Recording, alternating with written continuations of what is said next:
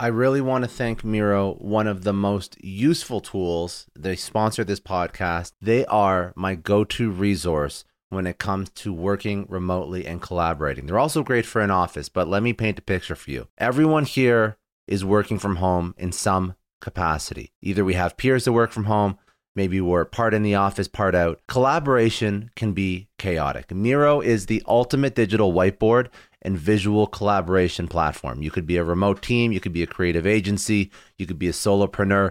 Miro allows you to brainstorm, plan, and execute seamlessly. Picture this, you're in a virtual meeting mapping out a huge project with Miro. You can drag and drop sticky notes, sketch wireframes, organize ideas all in real time. You collaborate with your team no matter where they are. This is a game changer. If you are ready to transform your workflow, you have to try Miro today. To show you how powerful it is, I created my own Miro board that you can check out at miro.com/successpod. It has a ton of resources for entrepreneurs, but it will also show you all the functionality of Miro. So go to Miro.com or go to Miro.com/successpod for a ton of resources. Try Miro today. It's going to radically change how you collaborate with your team. Welcome to Success Story, the most useful podcast in the world. I'm your host, Scott D. Clary. The Success Story podcast is part of the HubSpot Podcast Network. The HubSpot Podcast Network has other great podcasts you should go check out, like Being Boss, hosted by Emily Thompson. Now, with the holidays just around the corner, you're probably thinking, what's next for you in the new year? What other shows are you going to listen to level yourself up? Well, on the Success Story podcast, I interview a lot of entrepreneurs, and I usually dive deep into the creative aspects of building a business. So if you are a creative business owner, or you're thinking about eventually becoming one, which at some point, everybody kind of has to be, because you have to be a little bit creative in how you build a business, how you market a business, and how you sell your product. All of that does require some creativity, but also for people that are hyper-focused on the creative niche. You may be interested in Being Boss, hosted by Emily Thompson. Being Boss is an exploration of not only what it means, but what it takes to be a boss as a creative business owner. If you are into some of the following topics, you're going to love this show. Project management and building systems for creatives, freelancers, or side hustlers, opening a retail store, rituals that inspire and evoke creativity, and taking time off as a business owner to focus on yourself, your creativity, and upskilling. You need to listen to Being Boss. They cover all these topics and more. You can listen to Being Boss on any of your favorite podcasting platforms or at HubSpot.com/podcast network. Hey everyone, just take a second and thank the sponsor of today's episode, Longshot Leaders. It's a podcast that reached out to me that I just started listening to because I absolutely love them. It's hosted by my good friend, Michael Stein. It's edgy, it's different. He interviews absolutely everyone under the sun and speaks through their journey, unpacks the biggest obstacles they've had to overcome to find success in whatever it is they've done in their life. So he interviews Academy Award winners, ex-cons, Holocaust survivors, sports heroes, you name it, he interviews them. And he himself also has a really interesting background. So Michael Stein's a host. He's an entrepreneur, writer, actor, filmmaker. He's also a stand-up comedian. So he kind of puts that all into the interview. And then he gets into the how, the why, the secrets of why people do what they do. It's really cool. I actually love the show. He reached out to sponsor, but I don't take any sponsorships, especially for podcasts, unless I actually like them and listen to them myself. So I listened to it. Highly recommend you check it out. That is Longshot Leaders with Michael Stein. Today, my guest is Peter Hopwood. He is a global speaking coach, virtual speaking specialist, and TedX coach. He teaches people how to define, craft, and tell clearer stories with stronger impact. He helps people bring more value, clarity, and engagement to their ideas. He helps executives, entrepreneurs, teams, and everyone in between to develop their speaking style in front of a crowd, in a virtual setting, to sell a product, gain investment, persuade, and deliver an impactful message. Today, we're going to speak about various speaking techniques, persuasion techniques that can help you communicate better and get what you want. Some of the things that we spoke about, how to stand out, basic mistakes that people make when pitching, why the first 60 seconds is key, one of the worst pitches he's ever heard, getting your nerves under control, thinking about your style and your tone, owning the pause, being different, telling stories. And once you've mastered all of that, how do you level yourself up and get on a TEDx stage. And he's going to give you some tips so that you can become an incredible in-person or virtual speaker. So let's jump right into it. This is Peter Hopwood, global speaking expert, virtual speaking expert, and TEDx coach.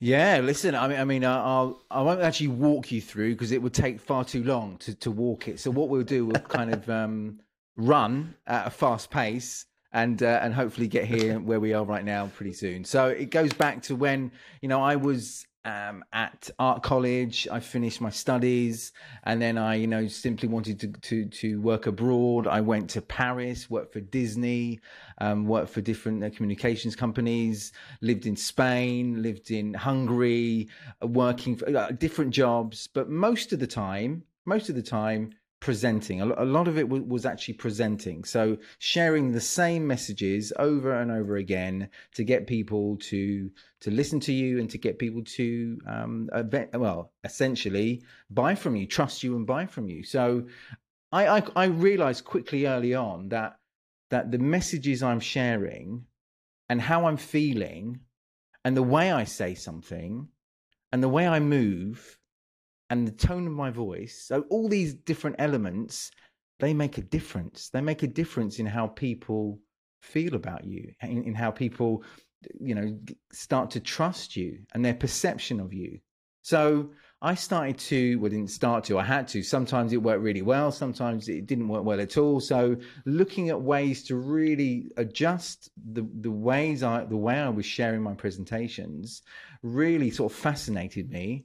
And I it gave me this kind of, I had a talent for it already, but it gave me more confidence to get better outcomes by changing small things, small behaviors, thinking more about the words I was sharing and the meaning of those words and how I share those words as well. So all that comes together, and fast forward to today, where I help people to do exactly the same thing. So helping people to find their story, or stories, it depends.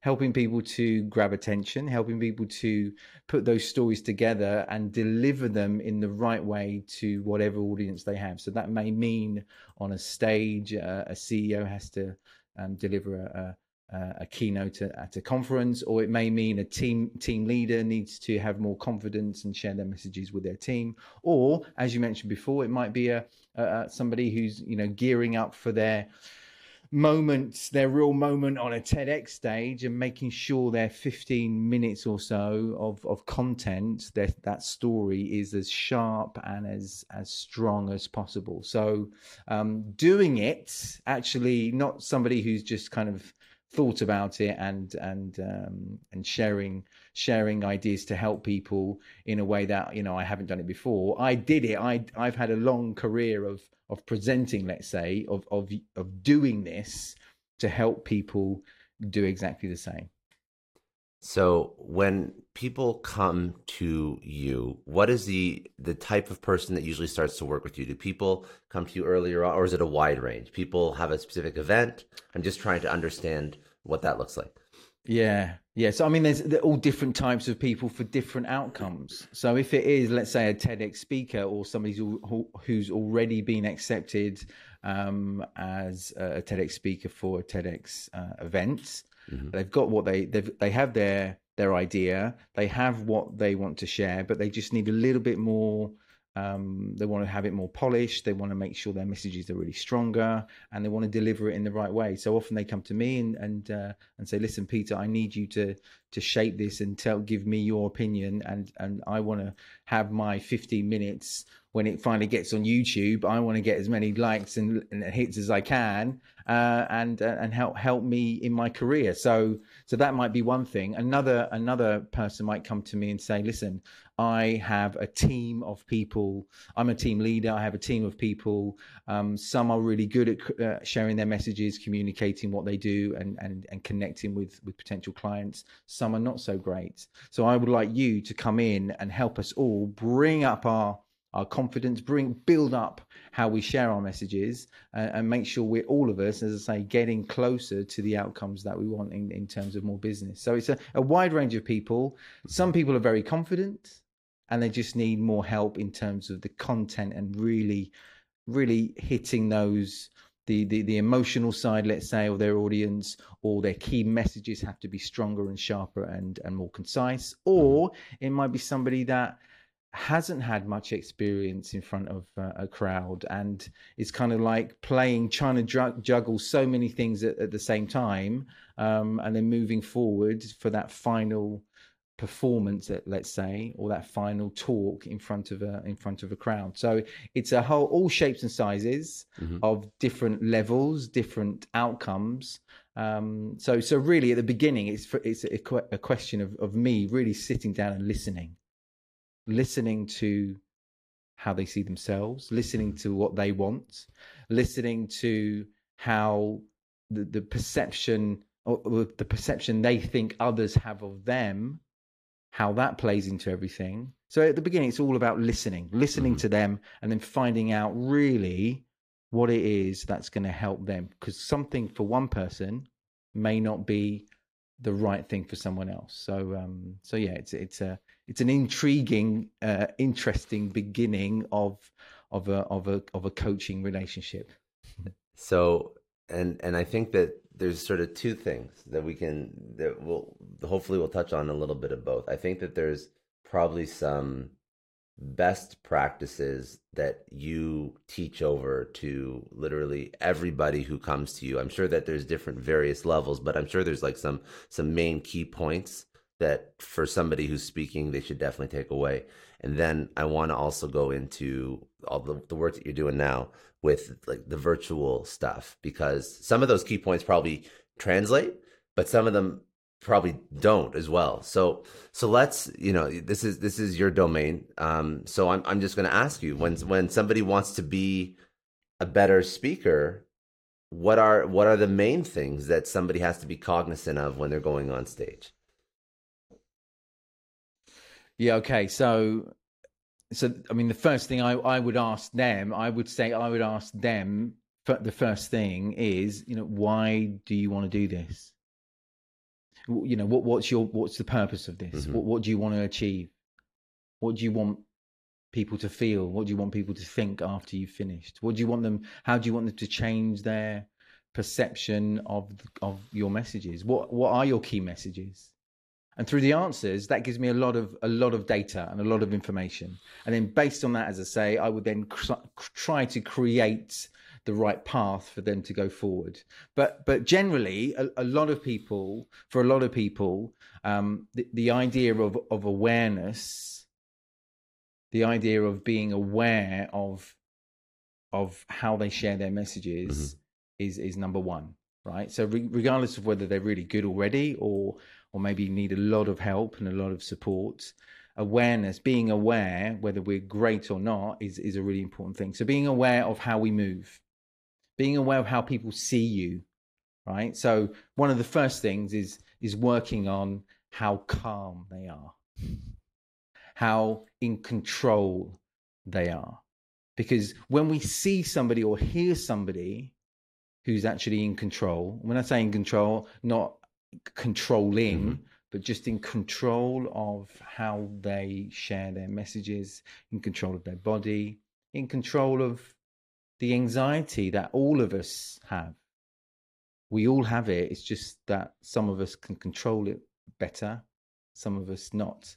So helping them to look at themselves and see how they're moving, see how they move when they're on camera, listen to themselves, getting them to really understand their voice, how their voice sounds, the perception of their voice, different ways to shape your voice to create a better outcome. For example, fast. If we speak fast, often when we speak fast, what happens is the tone goes high, and if it's a slightly higher tone, what happens is the credibility goes down. But as soon as we slow down, let's say, slowing down a voice, just right now, I'm just slowing down my voice naturally, getting really, really slow. and what happens is people will hear straight away, and you can as well, my tone is lower. And as soon as I have a lower tone, already it's slightly more appealing. So it's easier for us to listen to. It's not annoying and it's not distracting. It's more appealing. And in business, as we know, having a slightly lower tone often, not always, but often tends to create this notion of more credibility, right? So essentially looking at ourselves, hearing ourselves, and being aware of the messages and signals we're sharing. So any great speaker, number one, is a great listener, right? Listening to others and listening to their audience and listening to themselves, listening to what the signals they're sharing and how they can understand them in their heads as well, right?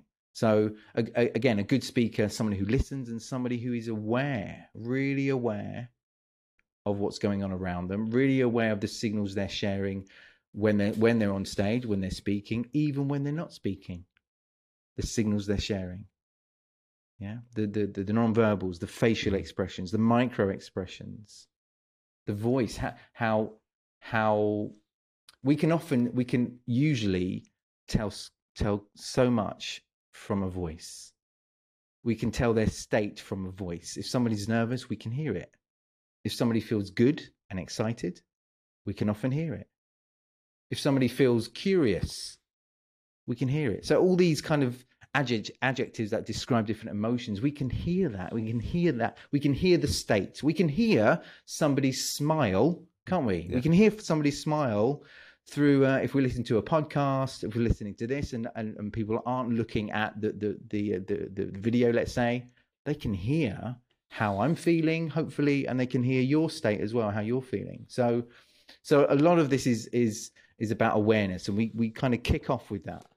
We kick off with how being aware is so important, and the closer we get to, or the more we do that, and then as we go through the coaching, as we go through the training, questioning how we share those signals is always a good thing, and trying to figure out ways of changing your behaviors to get closer to how somebody's perception of you, closer to the outcome you want from somebody else. This isn't about changing or manipulating other people, or to persuade other people to do what you want or to see you how you want. This is just sharing signals, kind of universal signals that most of us can see and feel and translate into emotions that most people can feel, right? So yeah, it's a lot of it at the beginning is about awareness. I think that you made a very good point. You just wrapped it up nicely. This is not about altering your awareness. This is more about coming to terms and being self-aware of actually how you come across, which now that you actually say that, I'm sure, and you tell me your experience, but I'm sure that most people that go on stage that haven't spoken to you before, or other, presentation coaches, they just go and they assume that they come across one way, and they just project everything out into the audience with really no awareness whatsoever of how they're actually coming across. I'm assuming that that's a very common issue, more than in it's very common. You don't. Sometimes, like when I watch these shows back, you see yourself in a different light than when you first actually were in the moment, and you don't get that unless, I guess, you have that self-awareness. Scott, you've hit it on the head there. So every, you've got real, you actually have a real benefit. You Scott, you have a real benefit because you can look back and listen to every single episode. You can listen to every word, and you probably do in the editing anyway, don't you? So listening to that and seeing that and being aware of how you sound. And at first, I know a lot of people, because they haven't listened to themselves before, or haven't even seen themselves on camera before, on a stage before, so that a lot of people feel kind of as default, I don't like myself, I don't like my voice. But if once you start to really dissect and evaluate and critique yourself, that's a really good way of moving forward. So all these, all the events and the shows, and as an MC, all the different stages I've been on before, I always look at the video afterwards. I always look at the stream. I always try to get a good view of what people saw when they were in front of me, in the audience, or through the lens on a virtual event, because that helps me. That really helps me picture how I'm going to next share my messages. So every time I go onto a stage, onto a physical stage now, I in my head, there's a picture in my head somewhere that shows me what I looked like and what I sounded like and how I moved previously at a good conference, at a good event, right? So I remember that, and I kind of convince myself, I remind myself, I've done that before, and I've done it quite well, and it worked. And so that's a good confidence booster as well. If we take it to now online, we are always on Zoom. Most of us, not maybe Zoom, but we're always in virtual exchanges constantly. We can always look back. We can record ourselves, or we can always look back at something that shows us what people see.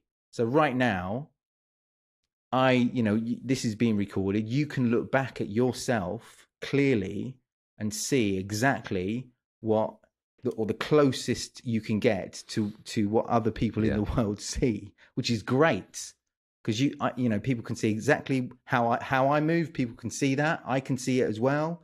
I can see where I'm looking at the camera. I can see my background, which I know other people will see. So understanding that and seeing this, although for some it might feel strange, it's always good to look back at your performances to critique yourself and say to yourself, look, this is something I could do better with. I can do better on that. I don't know why I said that. I shouldn't have said that. I'll say something else differently. Or you might hear something that was a real cracker. And I'm sure you do as well. You hear things that just came out at the moment, and it sounded great. And I'm sure you're thinking, well, I'll use that again sometime, or I'll use that technique again. Or when I hear something similar, I'll try to sort of replicate that in some way as well. So if we didn't do this, if we didn't do any of this, we would just be kind of shooting in the dark and just sort of believing things in our head that we a lot of speakers do that. They go on stage, they think they're great, and they're not. They do things well. Some things are good, and some things are not so great.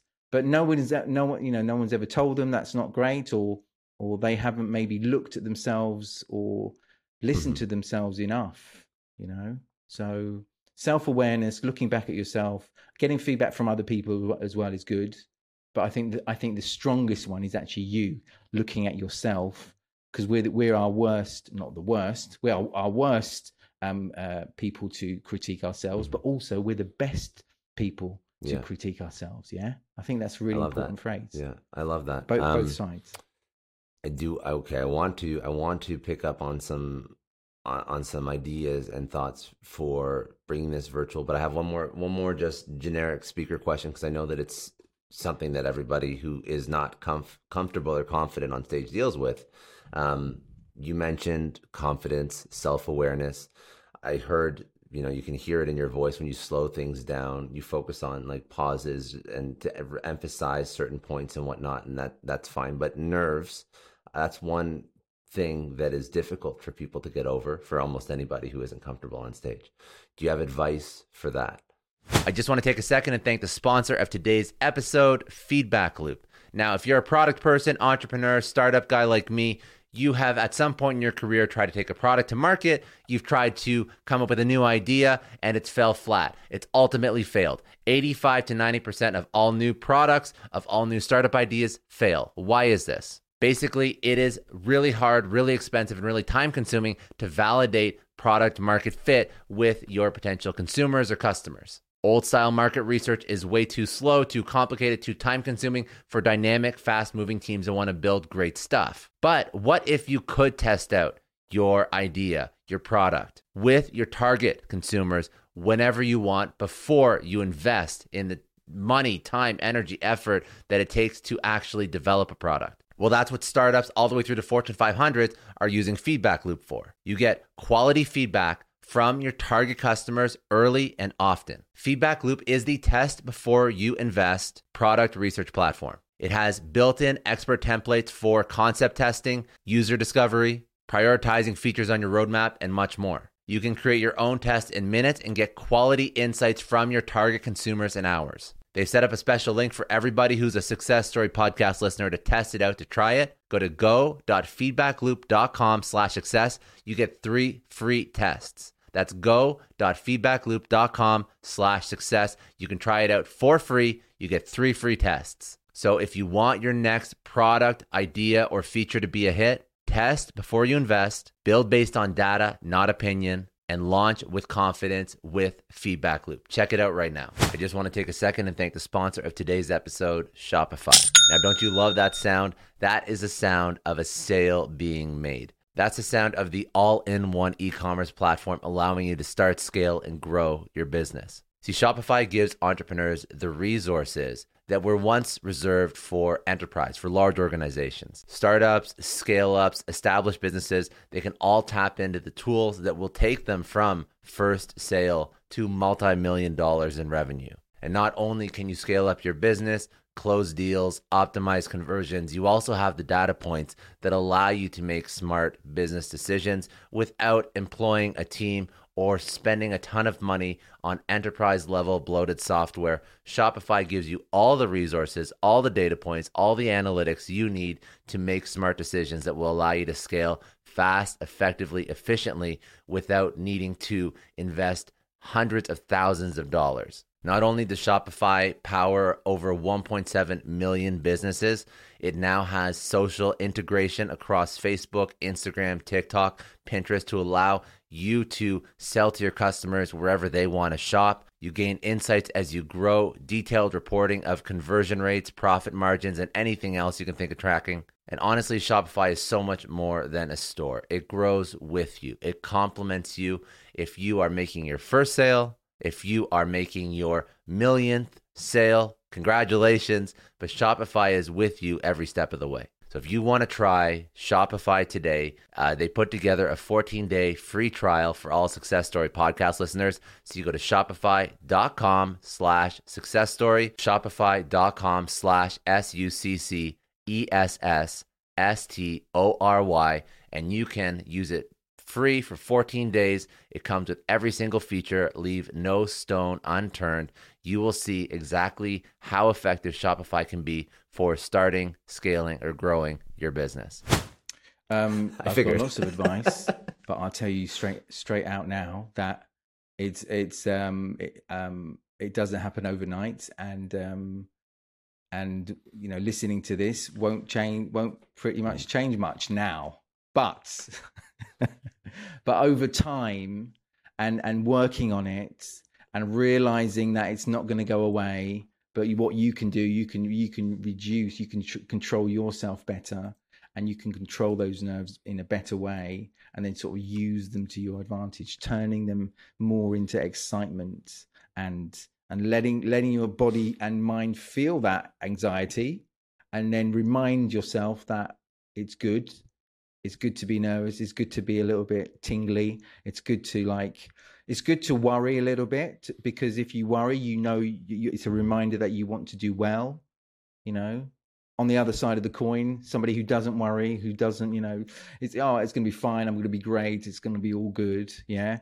They're not thinking too much about the real value they want to share. Yeah. So yeah, anxiety comes in all shapes and sizes, and it hits us in all different ways as well. Just a few phrases I want you to sort of remember, and listeners to remember perhaps. Just remember your audience, they don't really care about you, and they only really care about why they're there and the time they're giving you. Right. So right now, this conversation right now, you know, nobody owes us a thing. Nobody owes us their time to listen to us two chat. There's many hundreds and millions of things they could be doing. So the people that are listening to this, wherever you are, thank you for listening. But what you want, you're here for pretty much, one thing or a couple of things. You're looking for value. You want some ideas. You've looked at the title. You may be a follower of Scott and you've seen what he does and you've listened to other podcasts. You know the kind of flavor of the things that he shares and his guests. And so you're curious and you're here to sort of, hopefully you'll get something from this. Yeah. So I, as a guest, I have to make sure that in this conversation, I'm going to give value. I'm going to give my audience or the audience that's in front of me or listening to me something they need, something they want, something they will find valuable, something that's going to help them, something that's going to be informative, something that's going to maybe make them smile as well, perhaps. So they don't really care about me. Peter Hopwood, who cares? Nobody cares really. Nobody cares about I know that. me or you, Scott, really. But what they care about is that what they care about is the content, is what they're going to get from this, what they walk away with. So always remembering that you have to give value and thinking about the value. And if you focus more on the value of what you're going to share, that takes your focus on you and how you worry about other people's perception of you. It starts to go away slightly. So instead of thinking about how you look and am I going to look good? Am I going to look okay in this shirt? Or for women perhaps, I've heard this so many times, does my bottom look big? Yeah. Nobody really cares. Nobody's really looking at your bottom. What they're thinking about is am I wasting my time? Unfortunately, in a skeptical sense, am I wasting my time listening to this person? And my job is to make sure that you're not going to waste your time. So I want you to this time that we have together right now. I hope you'll walk away with something that will help you. So having that at the back of your mind always is a good thing, right? Nobody cares, right? Nobody owes you a thing. So you have to gain people's attention. You have to gain their respect. Nobody owes you their respect either.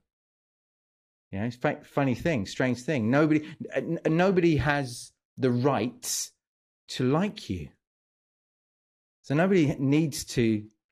If somebody critiques me or you or this show or this episode and says it's the worst episode they've ever heard on as a podcast, they have the right to say that.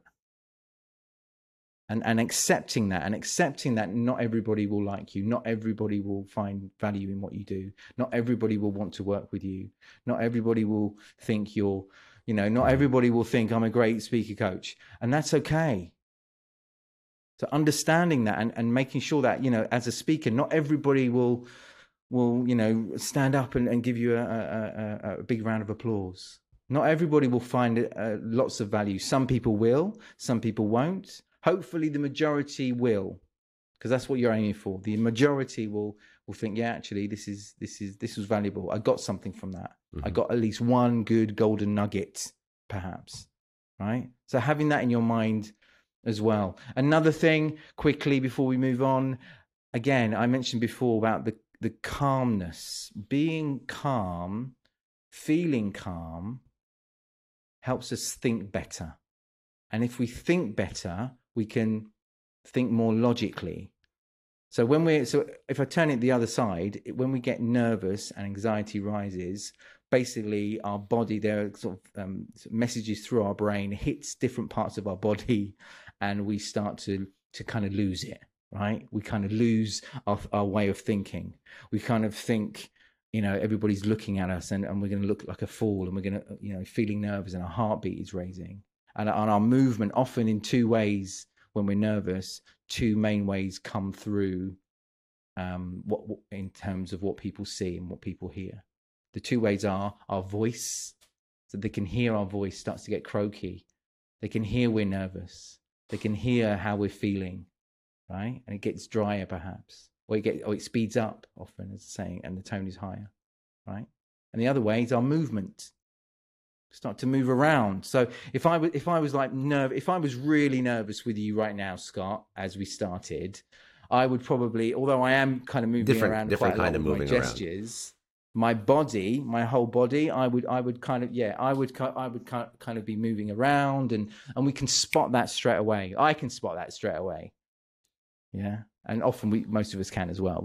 We're very good at, humans are very good at spotting how people feel, even without even thinking about it. Right. So how we move and how we sound. So really trying to practice being calm is a really good way to be more in control, especially when it's tough, especially when we're put in situations where we know we're going to feel, know we're going to start feeling anxiety. We're going into an interview, for example. We know that the anxiety is going to rise. So practicing before you go in, practicing how you're going to feel before you actually walk into the room, before walking on stage, really getting calm, really work on your breathing, working on the air that's coming in your body, which will calm yourself down. Bang, messages to your brain, and that calms your brain down. And when your body is calm, you kind of convince yourself that you are calm, and then you'll sound calm and you'll be more in control. So a lot of it is about, again, being in control and sharing the signals of being in control, even though maybe you're not in control. So you can start by sort of mimicking those, getting your body to mimic or to replicate a body which is calm. Yeah. If you start to do that, and practice that, you will start to be more in control. It takes time. It won't happen overnight, but the more you do it.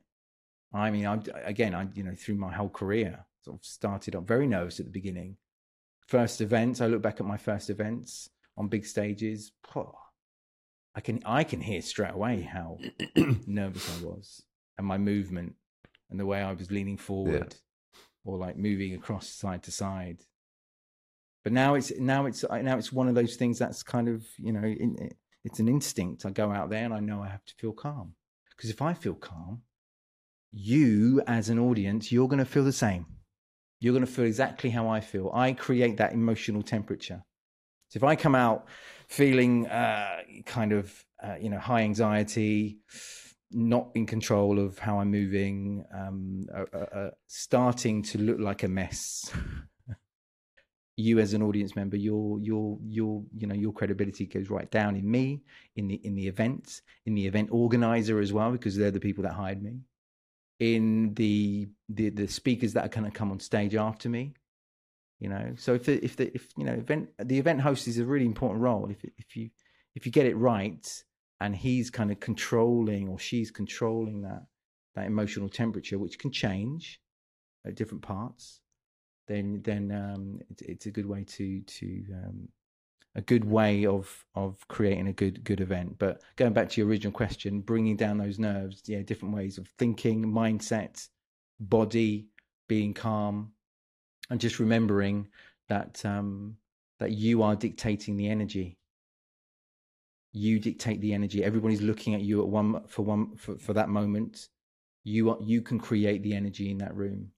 It's the same on virtual, but we'll talk about that another time, a little bit later. But yeah, creating that emotional temperature. So you can only do very that. Good. By the way, you are dropping a lot of nuggets. So I hope that people actually do. I hope this is one of the good ones. Yeah. There's a lot of flying nuggets. No, they're good. The nuggets are flying in and out. No, I think they are. This is all very good advice. I love the way that a lot of what you teach. It's from what I'm gaining in just a very short time. You're changing mindsets around speaking. You're changing mindsets around perception, awareness, what the audience sees, what you portray. It's getting out of your own head, or getting rid of preconceived notions, and it seems to be half the battle with almost everything to do with speaking. That makes sense. It's logical. Questions about virtual. So we have this framework for what good speaking is, what good presentation is, cadence. Now, world goes to shit. Everything's virtual. everybody's, falling asleep on Zoom meetings. So even your career, it's like what? So what did you do? What did you do when everything Yeah, happened? no, I look back and think I wasted so much time because, basically I couldn't fly anymore, no more events, no more coaching, which, 90% of what I was doing was face to face. And that worked well for me. And that's the way that's the way I roll. That's the way I work. And my clients like that way. And so I went with that way all the time. And then suddenly, bang, stopped. And I regrettably, I look back and I think I was just kind of waiting around, hopefully waiting for this kind of thing to sort of, go away. Yeah. But it didn't, and it hasn't.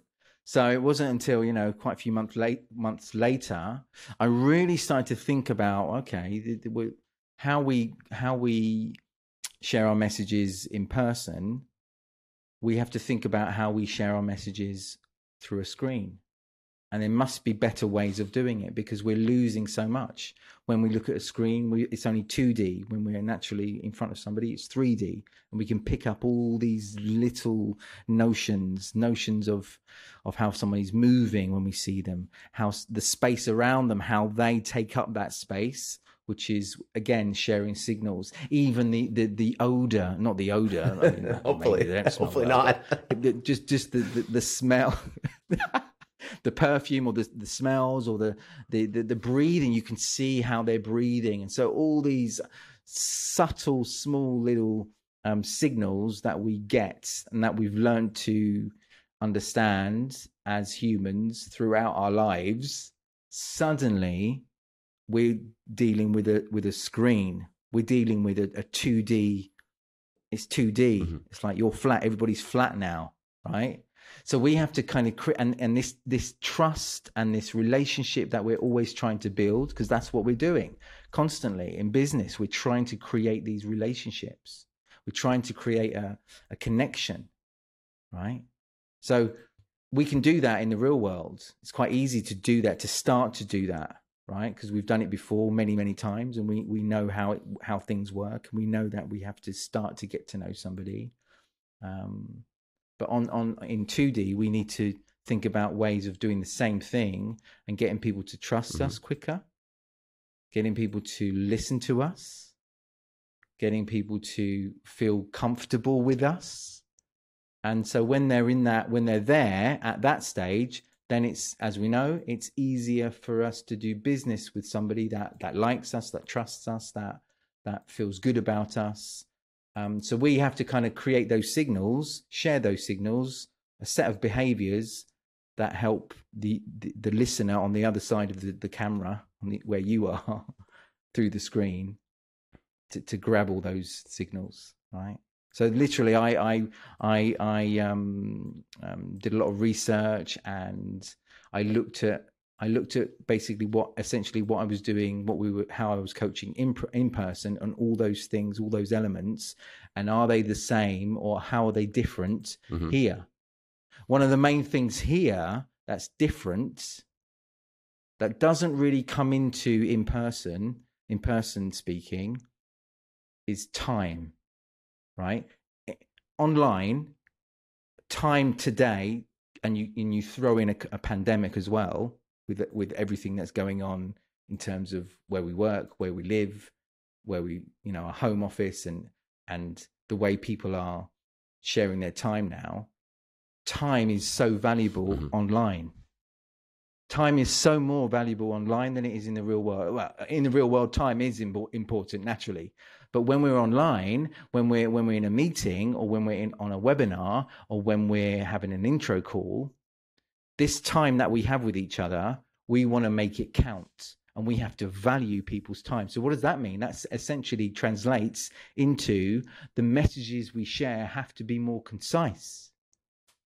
The messages we share through the screen, what we say, how we talk to through the camera to the other person on the other side, has to be more concise. We can't waffle, because people don't have the time anymore. We go through so many Zoom calls and we hear so much waffle and so many things that are irrelevant. We want to be using that time for something else. right? So we have to respect that.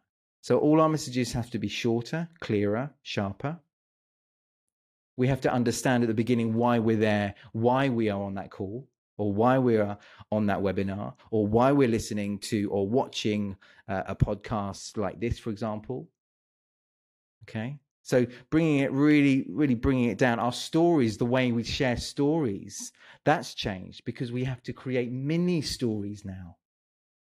The stories we could share in person, they can be longer because on a stage or in front of an audience, everybody's kind of looking at you, facing you. And although they may drift off now and again, they're still there. Physically, they're still there. And mentally, most of the time, they're still there. Here, sometimes we have no idea where people are. They might be looking at the screen or maybe even not looking at the screen. Most of the time they don't. Or the cameras might be off. So we have no idea. So our stories, let's say, have to be mini stories, small anecdotes, getting to the point quicker, if it's a joke, if it's like jokes, right? We have to get to the point quicker, get to the punchline quicker, right? So time is a really important thing here. Again, when we talk about the different elements of public speaking and to be a good presenter, a good speaker, we've talked about it already. Voice, gestures, movement, calm. Here, online, the two things, certainly for me, that are really important and helping clients to really be aware of this really is beneficial online. And that's number one, the voice, because that is the biggest influence in terms of shaping our perception of somebody. Our voice is so powerful, more than what we look like, more than how we move, sometimes even more than the content, right? So how we sound and how we make the other person feel. A lot of that here is certainly in business, in sales. Let's take a typical sales scenario. What a buyer really wants online, more than anything else, is that me as the person potentially selling something, a service or product, that I am really aware of you as the buyer, your concerns, your wants, your needs, and exploring that journey. Yeah. Once you start to feel that, you're with me together, we're going to explore that journey together. But I have to give you the signals that I'm exploring that with you. So I may lean forward slightly, or in my voice, you might hear me feel more curious about what you think. So tell me more about how this relates to you. I'm interested in what you're doing. Yeah. So if I'm showing curiosity online, you're more likely, it's a higher increase that you're going to feel like you want to go on this journey with me. But if I don't show you that, or if I don't make you feel like I'm curious and I'm taking a clear interest in your wants, your needs, your concerns about this product or service, it's going to quickly start to disintegrate. And you might think that's something that in the sales process anyway, that's something we should be thinking about. And it is. But the strange thing is, online, this is something that is so much more powerful, and it means so much more, right?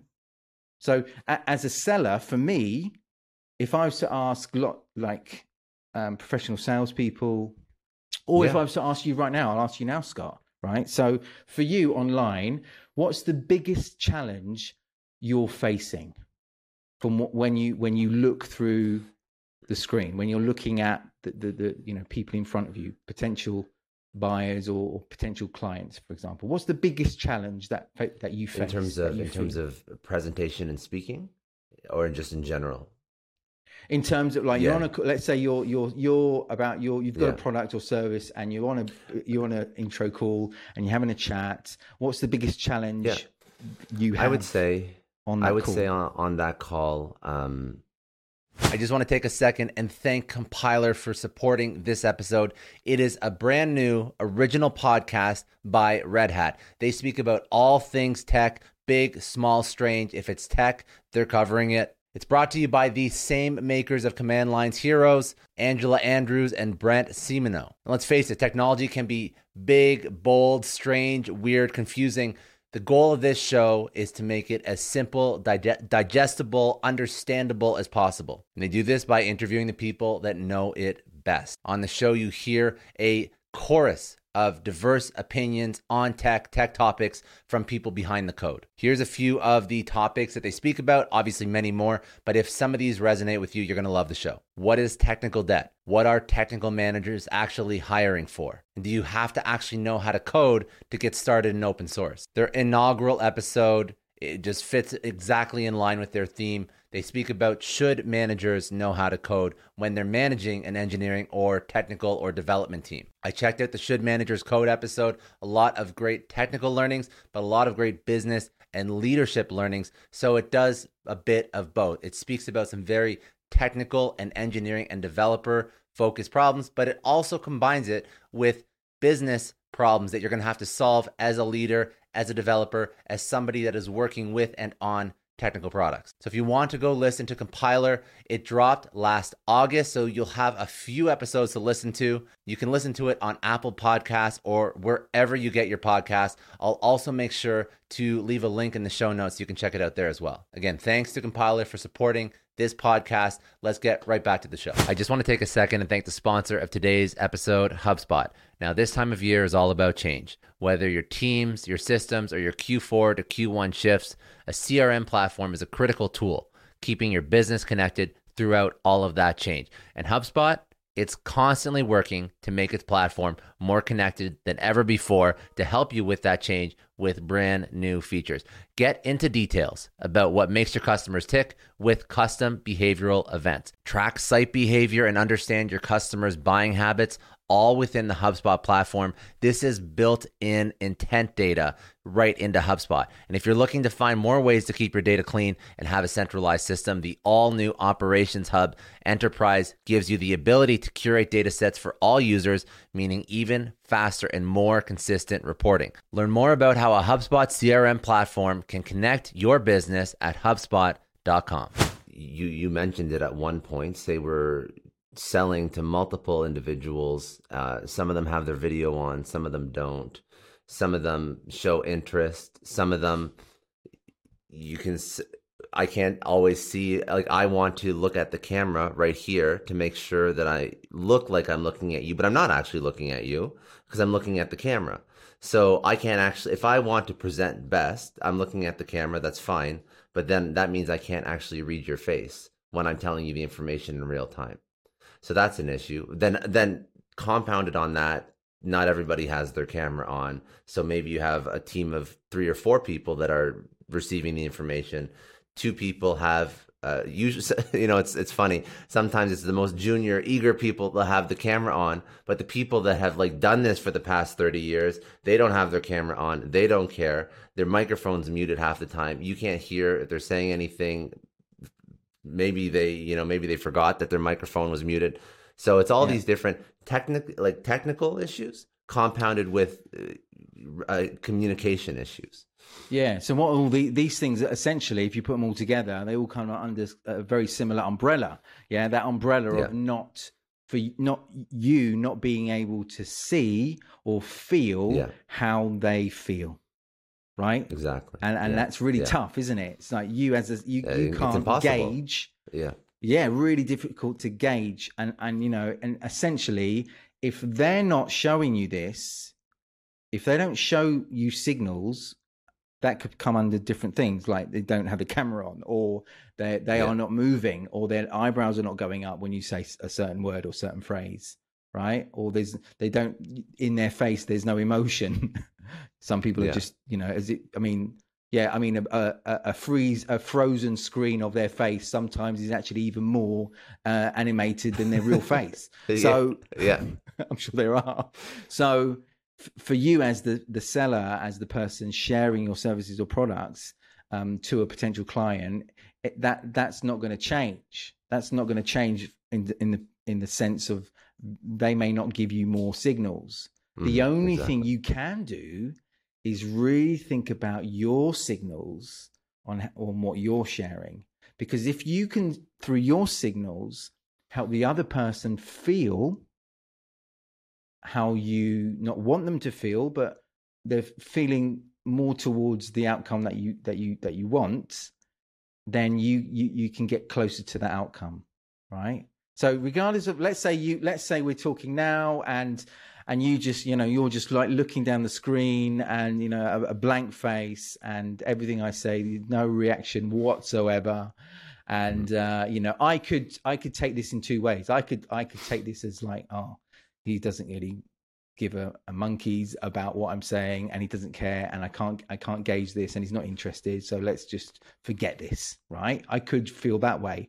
Or I could start to think and start to share behaviors that will start to hopefully make you feel that you're listening, right? Because not everybody shows they listen, but they listen. Mm-hmm.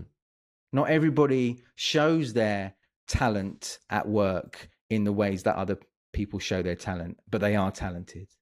Not everybody shows their expertise because they're not, they may not be somebody who's extroverted and says a lot of things. That doesn't mean they know a lot of things, right? So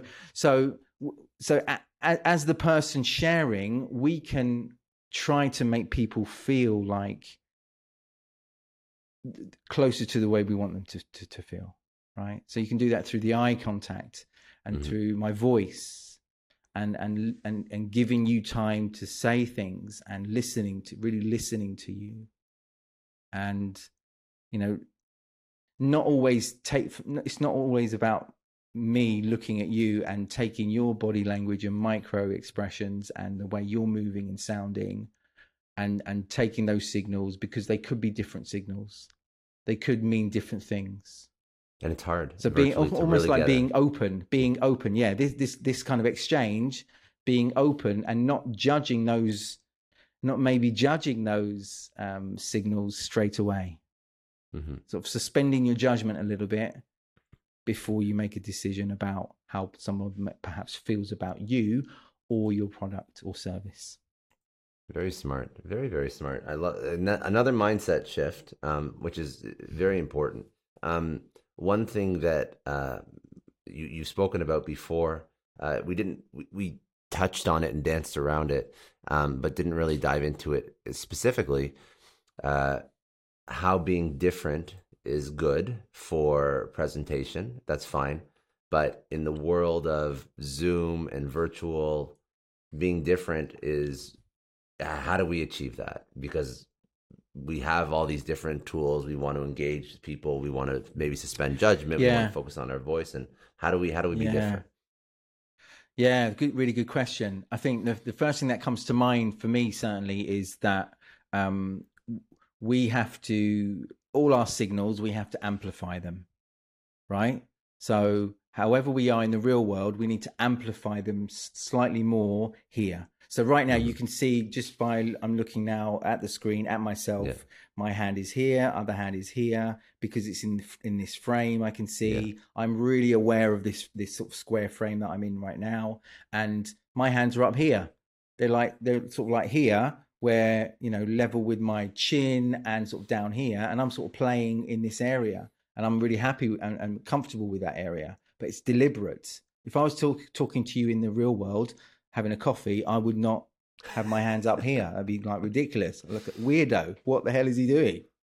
So, but I can do it here because it lets you see my hands. It lets you see what I'm doing with my hands, and I articulate better when I use my hands. And it just gives you this, hopefully, maybe it doesn't, but I think it does. Hopefully it gives you this impression. You listen more to what I have to say, and certain keywords and certain things I'm saying in certain phrases, you remember more because I'm using these slight gestures as well. My background, what you see behind me. Here's one thing to remember. We can control this completely. If we're meeting somebody at their office, or we're at a conference and we're on a stage, all these environments are not our environments. We don't choose these. It's not ours. But here, we can choose it. We're fully in control and we can feel comfortable, right? This is my spot. Often we have our own Zoom spot, don't we? Our own virtual exchange spot where we do all our calls. I imagine that's where you do, well, I know it is, where you pretty much do most of your podcasts and perhaps your virtual exchanges as well. So we feel really comfortable, right? So we're actually in our own comfort zone, and that's a good thing. So feeling comfortable in our own environment is a good thing, and it lets people in.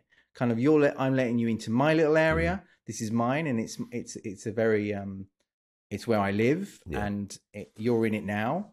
And I guess that's where you work. Perhaps you live there as well. I do live I'm here. kind of beamed over there. Yeah, great, wonderful.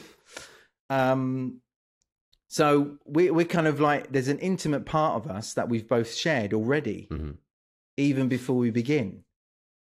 Now, if we had a background, like a fake background or a digital background, that doesn't always give us what we have now, right? So just think about how to make connections and how to stand out. What we wear, mm-hmm. what we wear can sometimes be something that people remember. I'm looking at you now, and to your right, to your left, but to my right, books on the shelf. Yeah, a nice bookshelf. You've got the blue lights probably down below on the ground that's beaming up, perhaps. Yeah. Is that right? Yeah.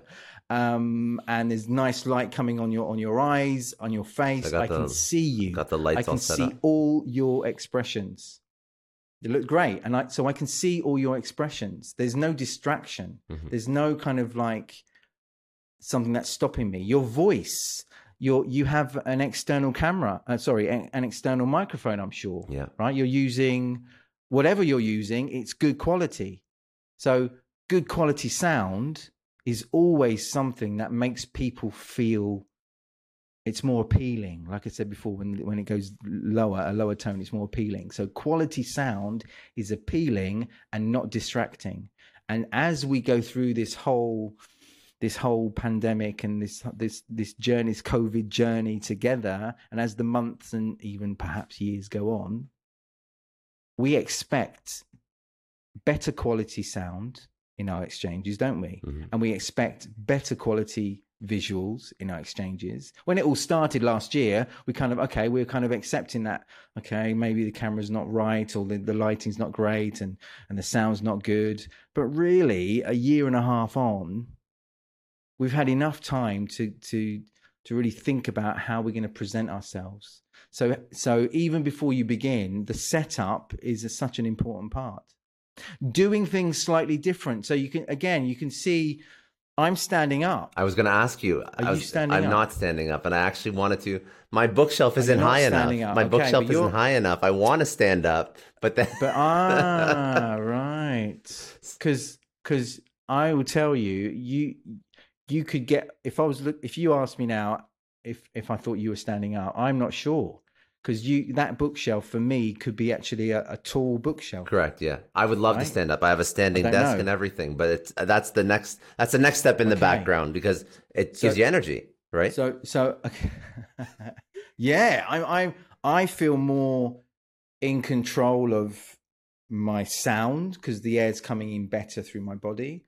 I can actually move better here. I don't know whether you've noticed, but my body, sometimes I'm leaning forward like this.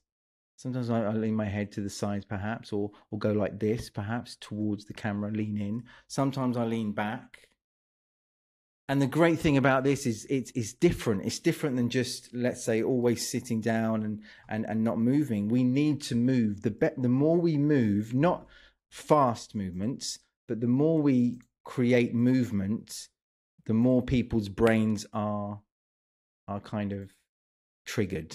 Does that make sense? It does. So the more we're moving, we have to keep things moving, and switching things up. Sometimes I speak a little bit faster. Sometimes I'm a bit lower. Maybe even go towards the mic a little bit more, more of this kind of a tone. Sometimes I'm as I say, right up closer to the camera. Even my hands are going closer. Sometimes I'm back here. There's other things you can do as well, which again make you stick out. This is something I used in a keynote not so long ago. So instead of a PowerPoint, using like cards. This is just a bit of card with the title on it. Bang. Yeah. And people see that, they remember it, and it goes away, and then I continue. So you remember what? You probably remember what was written on there because it's different. The color, perhaps, as well. There are so many things you could do. So bringing things to the environment you're in can be memorable. I'm going to ask you now. I'll ask you now. So, Scott, I've got some books right in front of me. I would love you just to grab one of those books behind you from your shelf, favorite one, and bring it and show it to me on the screen. You've got great books, and you put them in colors I can see. This is a great. That's a great one. Okay, and this is my one. The Rules of Work. So the Rules of Work. This is my one here, and that's your one there. And so I could ask you. I could say, tell me about this book. Where did you get it? Why did you buy it? There's a story behind every object. Every single object, there's a story behind it. I could go like this. Look, this is a bottle of water. This is an object. There's a story behind this, isn't there? Where I bought it, why I've got this bottle, why not a smaller bottle? Why didn't I buy juice? I mean, so bringing things to this environment, we can't do that in the real world. We can, but with this, we can all bring something. And so I ask you, bring a book to this exchange and show it on the screen, a book that you've chosen. When I ask you that, you're also intrigued probably to know what I've got. Yeah. I'm sure you are. Well, I'm sure you were, and I could then give you. I was going to ask you. Well, that's one of the other questions at the end. So we'll. I want to get a book recommendation from you, but I guess that's it. So. Well, that's the first one I grabbed. I've got a whole load of books, but if you do ask me that, I might get another book. But the thing is, bringing objects and bringing things to the equation, bringing things that you can't do otherwise. These things help people remember, and they're different, and they change things up. There's something called, I love this. It's called an attention reset. It's where you you mix things up throughout your call or throughout your webinar or throughout your presentation. So as you see, I use this. I could use that for the titles. I could then bring an object to to this exchange. I could then tell you an anecdote, a small mini story.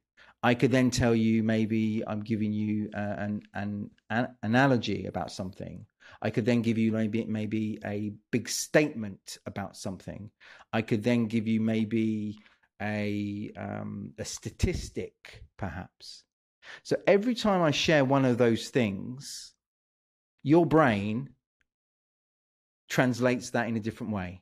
So like it appeals to different parts of your brain. It breaks the pattern. You see what I mean? So if I was to just, that's it. It breaks the pattern. It shakes things up. It juices things up and it shakes things up. I could just talk to you about statistics, numbers, figures, more statistics, numbers and figures throughout this whole conversation, right? You'd remember a couple, but it would get boring and you would probably tune out. But if I put in statistics, then I threw in a story that was relevant to the main message. Then I maybe asked you a question, maybe asked you, what do you think about that? Or I asked you to challenge me on something. And then I maybe bring an object in, not this book again, but I bring in another object in. Yeah. So it's just like shaking things up and making sure there's differences that trigger our brains constantly. Very good advice. Yeah. Very, very good advice. That's smart. I love the cue card idea. That's a very cool idea for a presentation. I did a keynote not so long ago, and I just got these, and it's like I like the fact that you can sort of like throw them to the camera. Is that on my camera? It says so. So yeah, control the emotional, and then your name's blocking the bottom, but I could control the emotional. Good. Okay. Temperature there. So I could do that and just for a couple of seconds and hold that and then take it away and then carry on. And online, that is as well, it's a really good thing online because if you're recording it, it's almost like a scene cut, like when they put the big like signposts. Yeah. That's right. So there's all different ways, and I love the fact that every object that you bring has a story behind it. I could say to you, listen, and we're on a call, let's say with 25 people or 50 people. And I could say, okay, right now, 10 seconds, find an object that means that means so much to you, something that means really a lot to you personally. Everyone goes off. Somebody might come back with I've seen them do this. Most of them come back with a photograph with a family member, a grandmother or kids, or it might be an object, a pen, or it could be anything. And they all come back, and then we can start a conversation. We can be more intrigued. We can find out things about our colleagues, perhaps that we didn't even know before. And again, because I've asked, everybody's doing it and everybody's reacted. Everybody has this. It increases the chances that they will be intrigued or curious to know what everybody else has. And these are just small things that not many other people are doing. And so if everybody was doing this, then it wouldn't stand out. But so far, if you do things like that, bringing objects to the screen, to the camera, to these exchanges, they can often be things that people remember. Amazing. And you stand out. Well, that was, now you're just showing off, because I didn't think you're going to go that deep on virtual events. I didn't know what you had planned when we said, "Oh, I want to talk about virtual events." Well, okay, so those are good tips. Those are good tips. Okay. Is there anything else that you wanted to go into for virtual events? Because the last part of this is a couple of rapid fire career questions that I like to pull out from you and your career, and just like professional advice. So, okay, any other last points for people that are doing virtual right now? Any more tips, you mean, or? Sure. Yeah. Not really. No, you don't have to. Like, listen, I'm not asking for more. I'm just opening the floor up. Yeah, well, I can give a few more, and then it just adds even more value. Yeah, I'll just come out with a few more quick tips, really quick tips. Yeah. Okay. Sure. So, what are you going to ask me, or should I just say another one? Or no, do your thing. I don't know what to ask you yet. I guess. Okay. Yeah, go for it. Go for it. So another great tip I would say in terms of really trying to create that connection and that engagement through the screen is to always remember that, again, you are in charge of this energy, right? You like in person, you are in charge of this emotional temperature. So the very, very small things of smiling, it's a small thing, but it sets the tone. Yeah, even when we're, let's say right now, and we do this often, don't we? When we're looking at something or reading something, we don't tend to smile, right? Because we think no one's looking at us when we're reading something, or we're going to press a button on the keypad to find a file or whatever it is. Yeah, people can see our expression. People can see our facial expressions. They can see, what we're feeling. And if we're looking for something, I know that when I'm looking for something, my eyebrows go down slightly and I'm not smiling, right? Yeah. But so these small things, we have to be aware of our signals, our facial expressions when we're speaking, but just as much as when we're not speaking.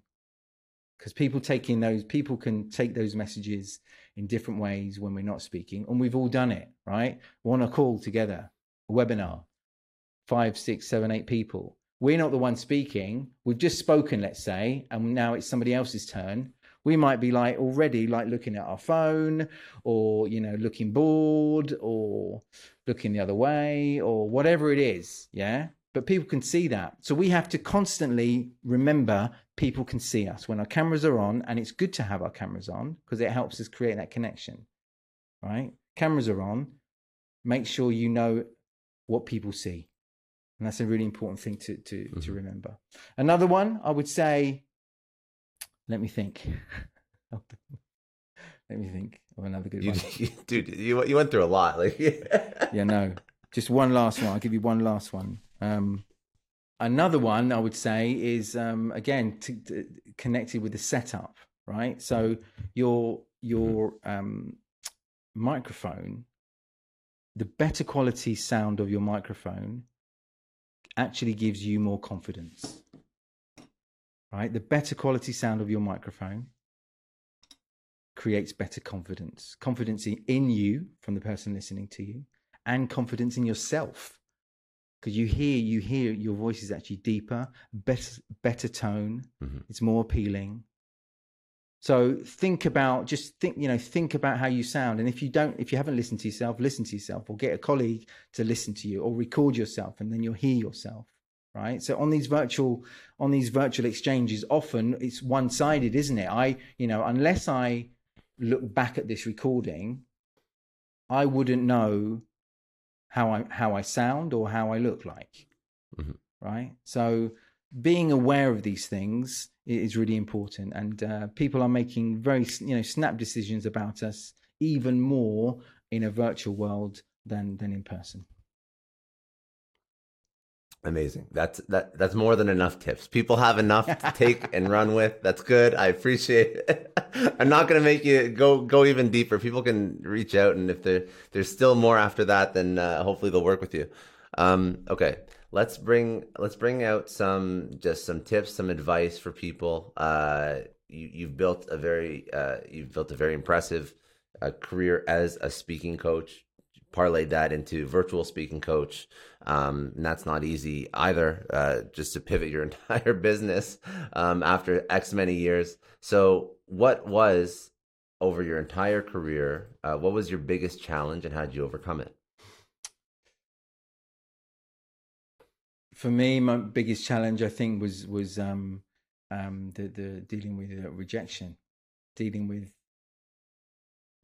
people or companies not wanting to work with you, reaching out and not feeling great when that rejection comes through, or maybe they don't reply to you, or they do reply and they clearly don't want your business, right? Which happens to every single one of us.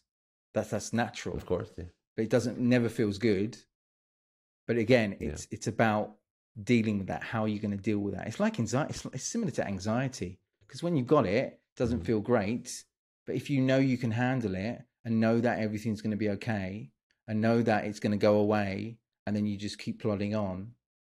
For me, a lot of the dealing with rejection stopped me from reaching out to many businesses and companies and not exposing, but marketing myself, because I kind of this idea of the rejection. What if they don't want to work with me, or what if I'm not right for them? But these are all things that are natural, because again, I may not be right for them, or they might like somebody else, or somebody else may be better than me, or somebody else may not be better than me. I'm like maybe clearly more talented than they are in terms of what I can share, but they're buddies with them, or they're in their circle, or they've worked with them before. There could be 101, a million different reasons and factors why people don't work with you, or they work with you. And so as my career unfolded, and as I work more and more globally, I realized that, it's okay. It feels like a punch in the face, but it's okay. You'll that bruise will go quickly, hopefully, and then you get up and you carry on. Because if I didn't, I certainly wouldn't. My business wouldn't be where it is right now. Listen, I'm not a highly successful speaking coach. I'm successful in what I'm doing and where I'm working, and I'm happy with what I'm doing, and it's going really well at the moment. There were in the past, sometimes it didn't go well, and that's okay. Sometimes it was really struggling at the beginning. So ups and downs. But one thing that certainly helped me is knowing that it's okay. People have the right not to work with you. It's okay. Keep that relationship open. Keep it going, because they may not want you now. They may not want you tomorrow, but 5 years time, bang, you might be the right person. You might be the right person that they've thought of and think, actually, let's give this guy a shot. Or, I've seen him work with others, or he's a friend of a friend of a friend, which has said that he's been brilliant. So you just never know how all these things kind of intertwine. But yeah, for me, dealing with rejection was a tough one. It still is. It's still tough, but I handle it much better. If you could tell your younger self one thing, what would that be? Good question. I'd say in terms of what? What topic You are we pick. talking It's about? Is open. it It's anything? open. Speaking? It's Oh, open. okay. Anything. Let's Life. connect it with actually speaking. Okay. Let's connect it with speaking. Emotions are really really important. Are really important. Hitting emotions, making people feel something, are really important. Certainly at the beginning of when you begin to share your messages online, virtually, in person, on a stage, wherever. Right at the beginning of my career, I didn't really. I realized this, but it wasn't something that I focused on much at all. I just kind of just did what I did, and all the things you do in terms of tasks and behaviors to become a better speaker and presenter. Right. Mm-hmm. Now I realize that, really focusing on how people feel about something and getting them to hit that emotion will help them make a decision and judgment. Their judgment and decision is based on that emotion, right? And if you can get them at that stage, it's easier to get towards the outcome that you want to, right? So thinking more about emotions and the things you say to get people feeling something, and then help them make that decision or judgment about you based on that feeling, will help you get closer to, or it certainly helped me get closer to the outcomes that I want. Good. Does that make sense? It does. So more It does. about And I appreciate. emotions Yeah. and decisions and judgment. Yeah. No, it's very good. Um, who was one person that had a major impact on your life, and how did they impact your life, or what did they teach you? Man, that's a tough. I don't know. I cannot You think can. of one person. It's crazy, but I can't think of one person that would be good to say. Not that there That's isn't fine. anyone, but There's probably multiple. That's usually the problem that people yeah, I have. just They can't have think that of, and I many. don't want to.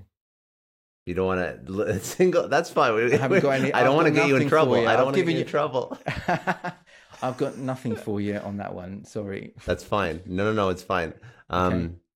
A book or podcast you'd recommend that people go check Yeah, out? I'll give you a podcast. So this is a podcast called the Behavioral Bite-sized Behavioral Podcast. Yeah, Bite-sized Behavioral Podcast by a gentleman called Neil Page.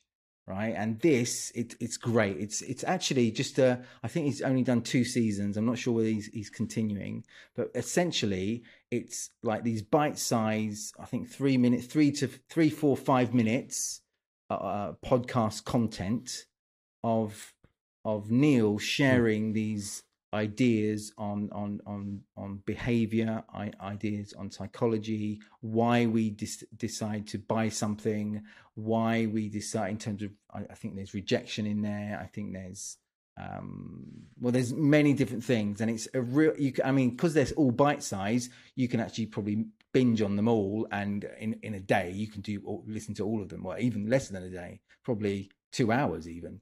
But the thing is, they're really helpful, and they're short, sharp, and I found them to be really helpful. So definitely, many other podcasts as well, many other books, but that's what came to mind first, and definitely check it out. That's a good one. We've never had that one recommended yet, so I appreciate. What is, and last question, and then we'll get some contact info from you. What does success mean to you? What does success mean to me? Success means when you're really happy with what you're doing or what you've done. It could be one thing. It could be multiple things. It could be a journey, a process. But when you've achieved something that you're really happy with and you're proud of, regardless of what other people are doing, regardless of what other people have done. If I look at myself right now, am I successful? I would say, yeah, I'm successful in my terms, successful in my world, successful in my world.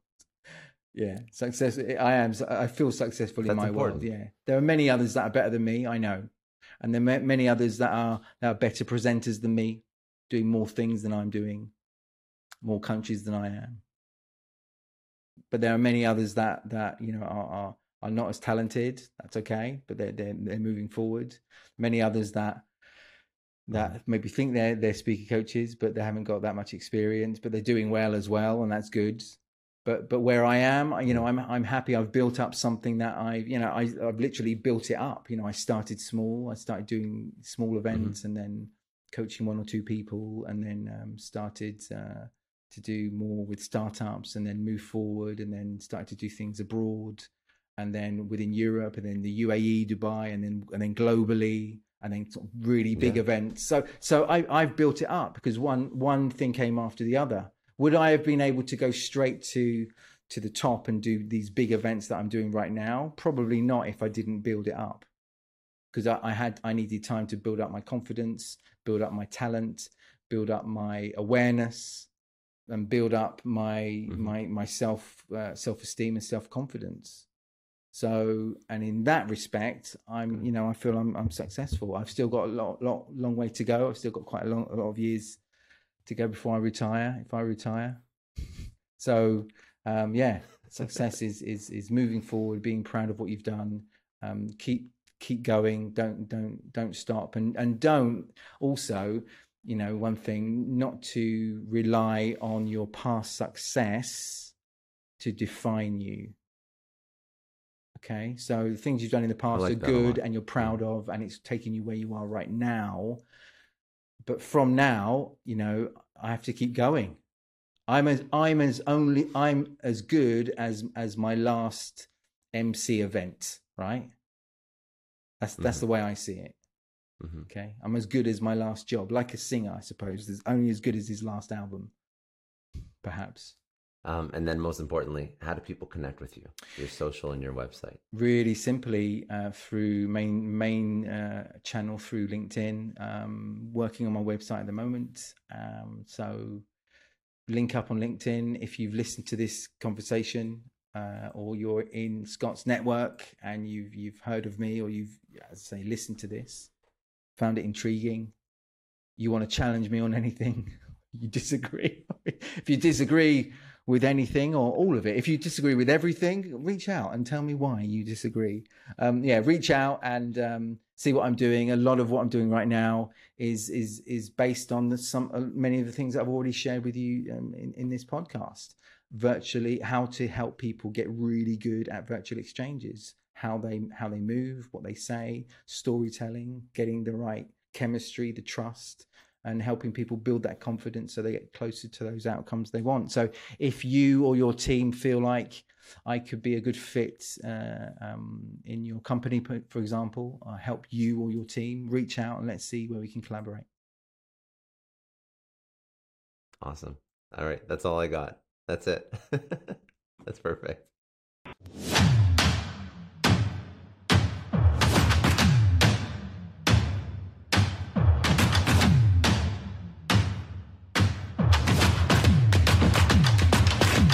I want to take a second and thank Indeed. They're a huge sponsor of the Success Story podcast. And as business leaders, we're all driven by the search for better. But when it comes to hiring, the best way to search for a candidate isn't to search at all.